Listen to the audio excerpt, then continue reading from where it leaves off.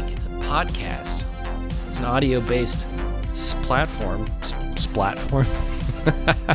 Did we ever talk about the Nintendo fiasco? What Nintendo fiasco?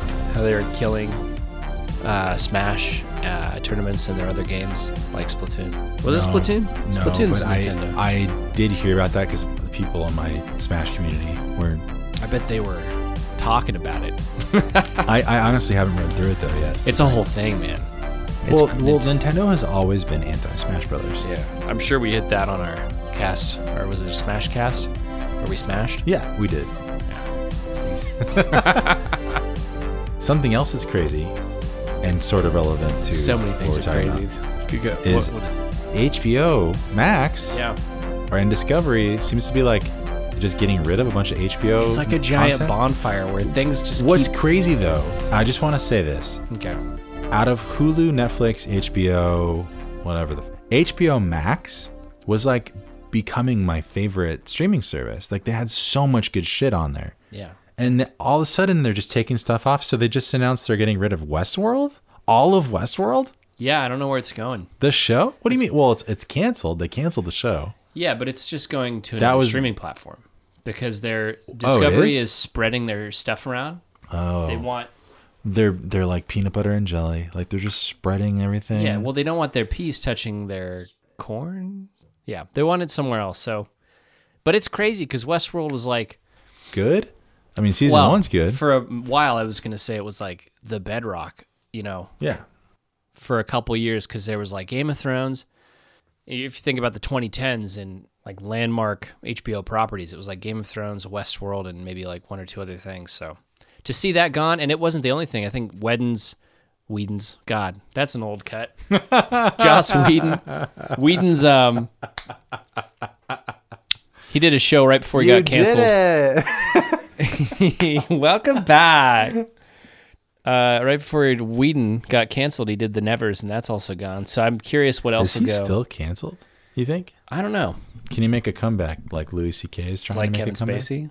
No, it's going to be tough. Kevin Spacey's not coming back. He's coming back. What do you mean? He's coming somewhere. The point is, I don't know if Whedon will be gone forever, but his show was I've heard it was good. The Nevers was like Victorian era, like witches or something. Superpowered women. I watched an episode of it. I didn't like it. Oh. Well, Whedon kind of... He's hit or miss, for sure. But HBO, what the fuck? Fix your shit. I just feel bad for the creators. I do too. And also all the stuff that I really liked on HBO.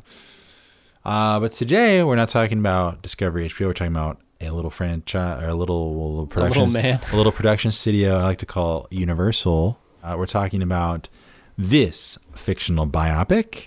Why is it? Did Universal produce this? Yeah. Okay. They produce all of Spielberg stuff. So there's going to be a Fablemans ride at Universal? No.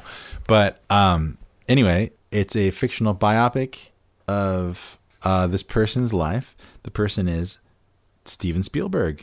Yeah. The world-class, well-known, I don't know what I'm saying, director. Truly needs no introduction. I think we did a little Spielberg background maybe on E.T., which wasn't that long ago.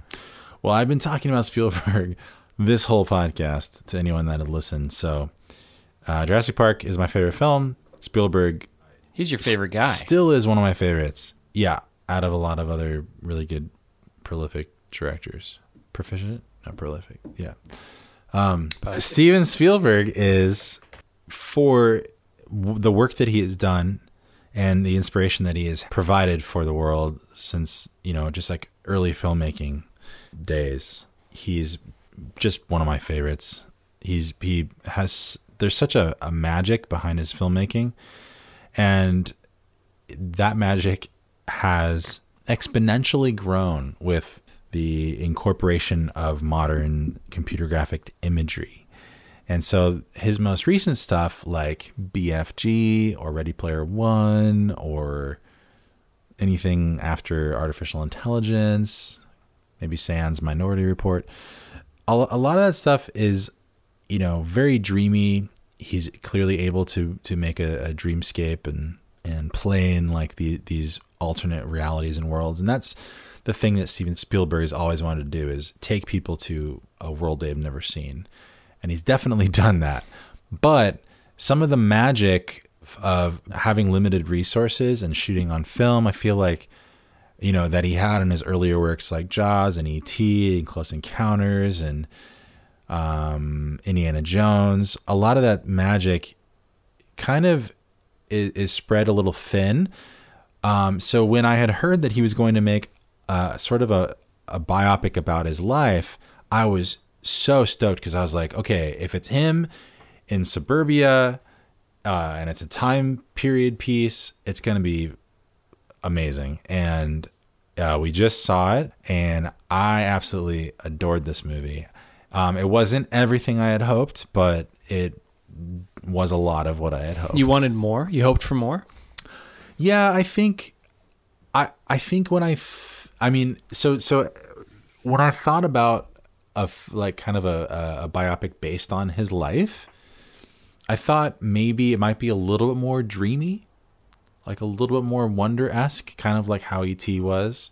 So a little less. But there was a lot of, harsh realities, facing, adult circumstances as a young person, as like a young person in high school, and really coming to terms with like dealing with, your anxiety and stress, that, family of origin. There's a lot going on here in this movie that was a little bit less magical, and not as a detriment to the film. The film was still amazing, and I loved it, for what it is. I had no idea what to expect. When I imagined what it would be in my mind, it was more like magical lights and kid actors and things like that. I honestly had no idea what to expect. I didn't even know we were going to be following a teenage Spielberg most of the time. Or a Fableman. Anyway, yeah. How did you feel about this movie? I liked it a lot. I also knew pretty much nothing about it, but I didn't have any expectations. And I honestly couldn't remember what the most recently made Spielberg film that I've watched is. I've been watching his classics, but I can't remember what the last movie is. So I didn't really know what to expect going into it, other than what I had seen in the trailers. You saw Ready Player One. Oh, I did see that, but I don't think of that as a Spielberg movie. No, you said his most recent. I think that was one of his most recent. Yeah, I did see that. That's true. I think I lump that in with like Alita, and then it just goes into the trash can or in the recycling bin. Sure. Of memories that don't really matter. Anyway, those were fine movies for a Sunday matinee, but with your kids. And you're drunk. And you're blasted. You're just plastered. You're not even there. No, but no, I loved it. I honestly was surprised by how much I loved it. West Side Story. Oh, yeah. Okay. So I feel like this was on par with that in terms of not just my enjoyment of it, but what Spielberg can do when he's, I don't want to say going back to his roots, but like you said, not leaning so much on computer generated. In fact, West Side Story had more of that magic that I was kind of talking about. Yeah. And I can understand why Spielberg maybe wouldn't want to lean too much into that dreamlike space, because this was very grounded. And I think for me, that was the greatest strength of this movie, was the grounded drama of his family. Sure. And the relationship between him and his parents with each other. Yeah, you want to talk about that and who the cast was and how they were portrayed? Yeah, we got some stars on this cast. His father, again, this is kind of a biopic, but they don't use the word Spielberg in the film. In the film, their family name is Fabelman. So Papa Bert Fabelman was played by Paul Dano, the Riddler. Yes, he was. For those who don't know. Michelle. The Dano? The Dano. Michelle Williams played his mother, Mitzi Fabelman. Michelle Williams is also my cousin's former prom date. Wow. True story. The world just keeps getting smaller. Or does the world stay the same size and we just get bigger? We fill it up. For spoiler reasons, family friend Benny Lowy was played by Seth Rogen. Yes, he was. He was great. There's a little cameo by Judd Hirsch as Uncle Boris, a distant or not so distant relative. Distant emotionally, maybe? He was he was great. And so we followed the kids of the Fableman family across different points in their lives. And the high school version, which we spend most of our time with in the film, Sammy Fableman, who is Steven Spielberg's proxy, was played by Gabriel LaBelle. First time I'd seen him anywhere. The sisters of that timeline are Julia Butters as Reggie and Keely Karsten as Natalie. Younger Sammy was played by Matteo Zorian, and the cast will just kind of go on and on. But I think that's the gist of it. Oh, that's great. Yeah, and so let's talk about, you want to just what's say the really story? Quick? Yeah, what's the story? What's the dynamic between his parents that... Yeah, the whole thing is framed kind of in two ways. It's Sammy Fableman or Steven Spielberg's relationship with art and with the cinema. And the backside of that is it's set against kind of the dissolution of his parents' marriage due to factors that are just natural, like falling out of love. But then the hair that breaks the camel's back, as they say, was that his mother cheated on his father with Seth Rogen. Well, we should just we don't know the extent of the cheating, but we should say too that we don't know what happened. Yeah. And also the falling out of love thing was a point in the film. Yeah. We don't know if they actually fell out of love or if, because Paul Dano's character was not a bad guy. It was that he was just more of like a critical thinker, and it was the perfect mismatch of individuals. He was so much in a different space all the time, intellectually, that she could never really connect with him, and she was more of this dreamer, artist, and so free spirit. But she was also a giver. And the other thing, though, I think about Paul Dano is he was also a giver. So you had this relationship where these two people were actually giving the whole time to each other and their kids, but and they also on some level loved each other. Yeah. But it was there was never actually it seemed there was never I think there's connection, yeah. like a romantic connection, if that makes sense. Yeah, I could go on a tangent about what I think about that, but I would love for you to do that. That's what this podcast is for. We don't have enough time. What are you talking about? Well, I think there's different components to love, and like you said, I think that connection, or whatever you want to call it, that spark, that flare, that sexual angle. Scandalous. Remember, this is a family cast. It was either lost or perhaps never there, but there was the bedrock, which is that kind of deep emotional friendship. That kind of intimacy was there. Anyway, this is one of the reasons why I love this film, is because of this dynamic. Because, like you said as well, these were two people. I don't really, place so much blame on either party, right? Because they were just two people that kind of just didn't really click together in the way that needed to happen for this marriage to be one of the marriages that really work, of which there are a few, but that's another conversation. Anyway, so that's the story, is Sammy Fableman's parents over the course of the film just become sort of more and more distant until the marriage eventually ends because of the cheating, and then whatever that meant, whatever that entails. She then goes to live with Seth Rogen's character. I'm just going to keep referring to him as Seth Rogen's character. And at that point, Sammy is around the time he's graduating high school and he's moving out to college, and that's how the film ends, with him with his dad. I think they're in LA. Yeah. And it's the beginning of his career in what starts as television and then becomes film. So the last thing that we see is the kid who's Steven Spielberg, who is just, God, that actor. Gabriel LaBelle killed it. So good. Yeah. I absolutely loved him. And the thing is he felt like Steven Spielberg to me. He did. He talked like him. I was just blown away. He almost even looked like him. If you've seen young Spielberg. Yes, 100%. But he goes and interviews, tries to get on a set. There's this really classic tale about Spielberg sneaking onto a production studio and just working there, and then eventually getting hired. They didn't touch on that, and I was kind of bummed. I was hoping that would be it, but anyway, so across the hall from where he's interviewing is John Ford, this famous director who's directed all the stuff that Spielberg just idolized, and was the reason that he was even making films himself, and he got to meet him. But John Ford is played by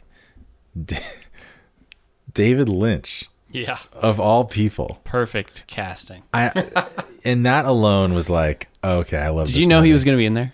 I did, but I forgot. No. And so when I saw him, I was like, oh, David Lynch is in this movie, and that's him. He's playing John Ford, and I totally forgot. Yeah. But David Lynch is the person we reference all the time who makes really weird, absurdist, surrealist, strange film, and we absolutely love, because he's such a weird guy and an amazing filmmaker, a true artist. And uploads daily to YouTube. He uploads. He does. The Weather Report. Oh my! He literally just talks about the weather for 3 to 5 minutes a day. Yep. And anyway, David Lynch is amazing, and the fact that he's in a Spielberg film, specifically though a Spielberg film about Spielberg's life.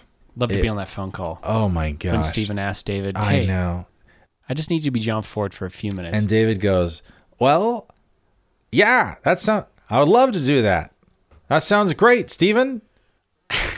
I love Spielberg films. I love John Ford films. Yeah, I love John Ford, and I love the weather."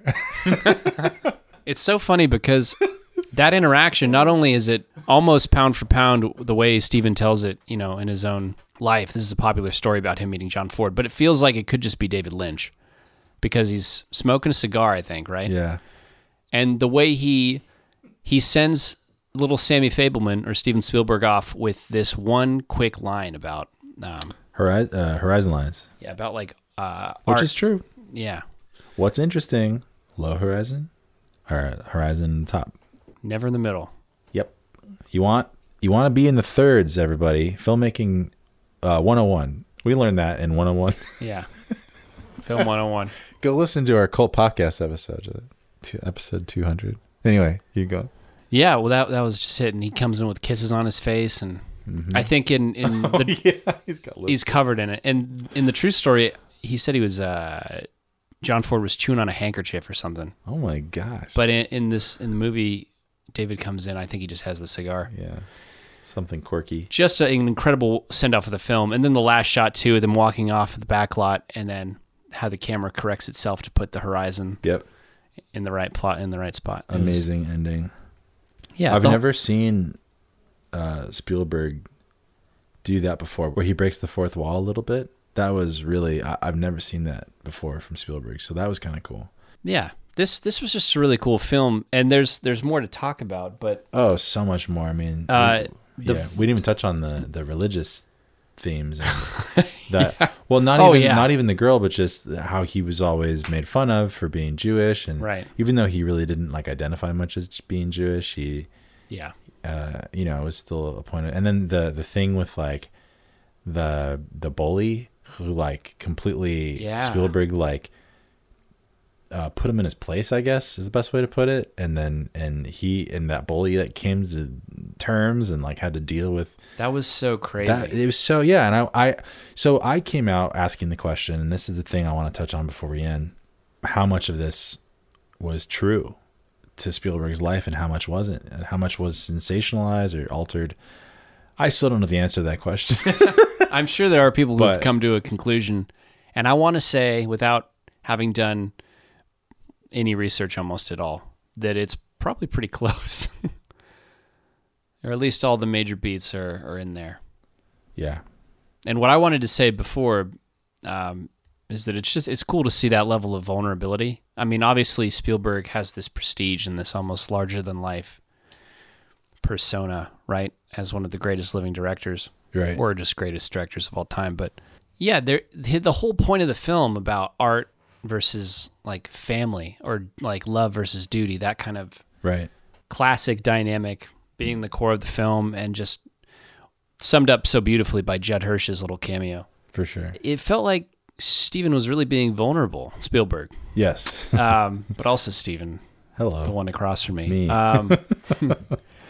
With this, talking about himself and about, I mean, I don't know much about Spielberg's own home life. I don't even know if he has kids, but when you live this life of celebrity and of master storyteller for the ages, just spending your whole life making these movies, he's doing it for reasons that he's sacrificing other parts of himself, and this, according to the film anyway, this whole love in the first place for cinema it came about almost as a coping mechanism for him to spend time making these movies and kind of using that as a way to deal with his home life and his parents, what they were going through. And the whole method through which he even finds out that his mother was having this fling with Seth Rogen's character it was on his film.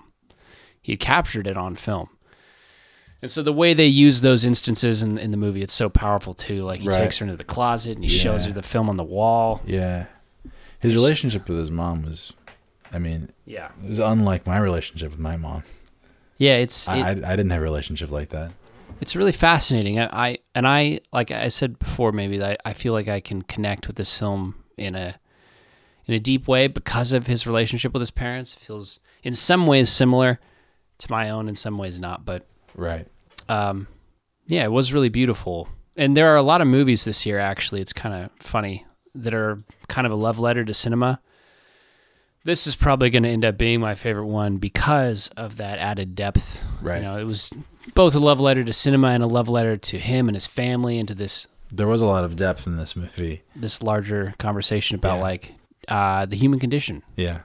So 100%. Really cool. Yeah, there was a lot of depth in this movie that I didn't expect. I want to see it again. I was actually thinking about taking my mom to see it, but haven't done it yet. It's probably going to be in theaters for a few weeks, few months. Who knows? It's a Spielberg movie. Yeah. A lot of other movies are really coming. They don't spend a lot of time in theaters these days. Even the ones that aren't streamer, like Netflix flicks. That's true. But I think this will be one of the enduring pictures because it is Steven Spielberg's film. And he doesn't have a lot of movies left, probably. He's pushing what the movie's doing next? He's redoing Bullet. Oh, that's original, right. Bullet, which is the Steve McQueen. Yeah. Yep. And I think Matthew McConaughey is playing him. Wow. Yeah, isn't that crazy? Just keep going, man. Keep making movies. Do more like these, like West Side. If I can just get an E.T. 2, I'll be so happy. Do you have a pitch for that script? No. Oh. It would mainly, my pitch would be do what that cell phone commercial did. Oh, E.T. And just make it that, but longer. For anyone who doesn't know, just YouTube E.T. cell phone commercial. or E.T. at Christmas or something with grown-up Elliot. Anyway, right here at the end, we'll play something from John Williams. Yeah. Was that his last official score? I don't know. People keep saying that. Like, this is the last time John Williams is doing the score. Star Wars. And then Obi-Wan Kenobi series comes out and he's like, oh, I'm going to do the score. Did he do New Indiana Jones? I don't know. Maybe. Who knows? It's not out yet. But yeah, here's this song from John Williams.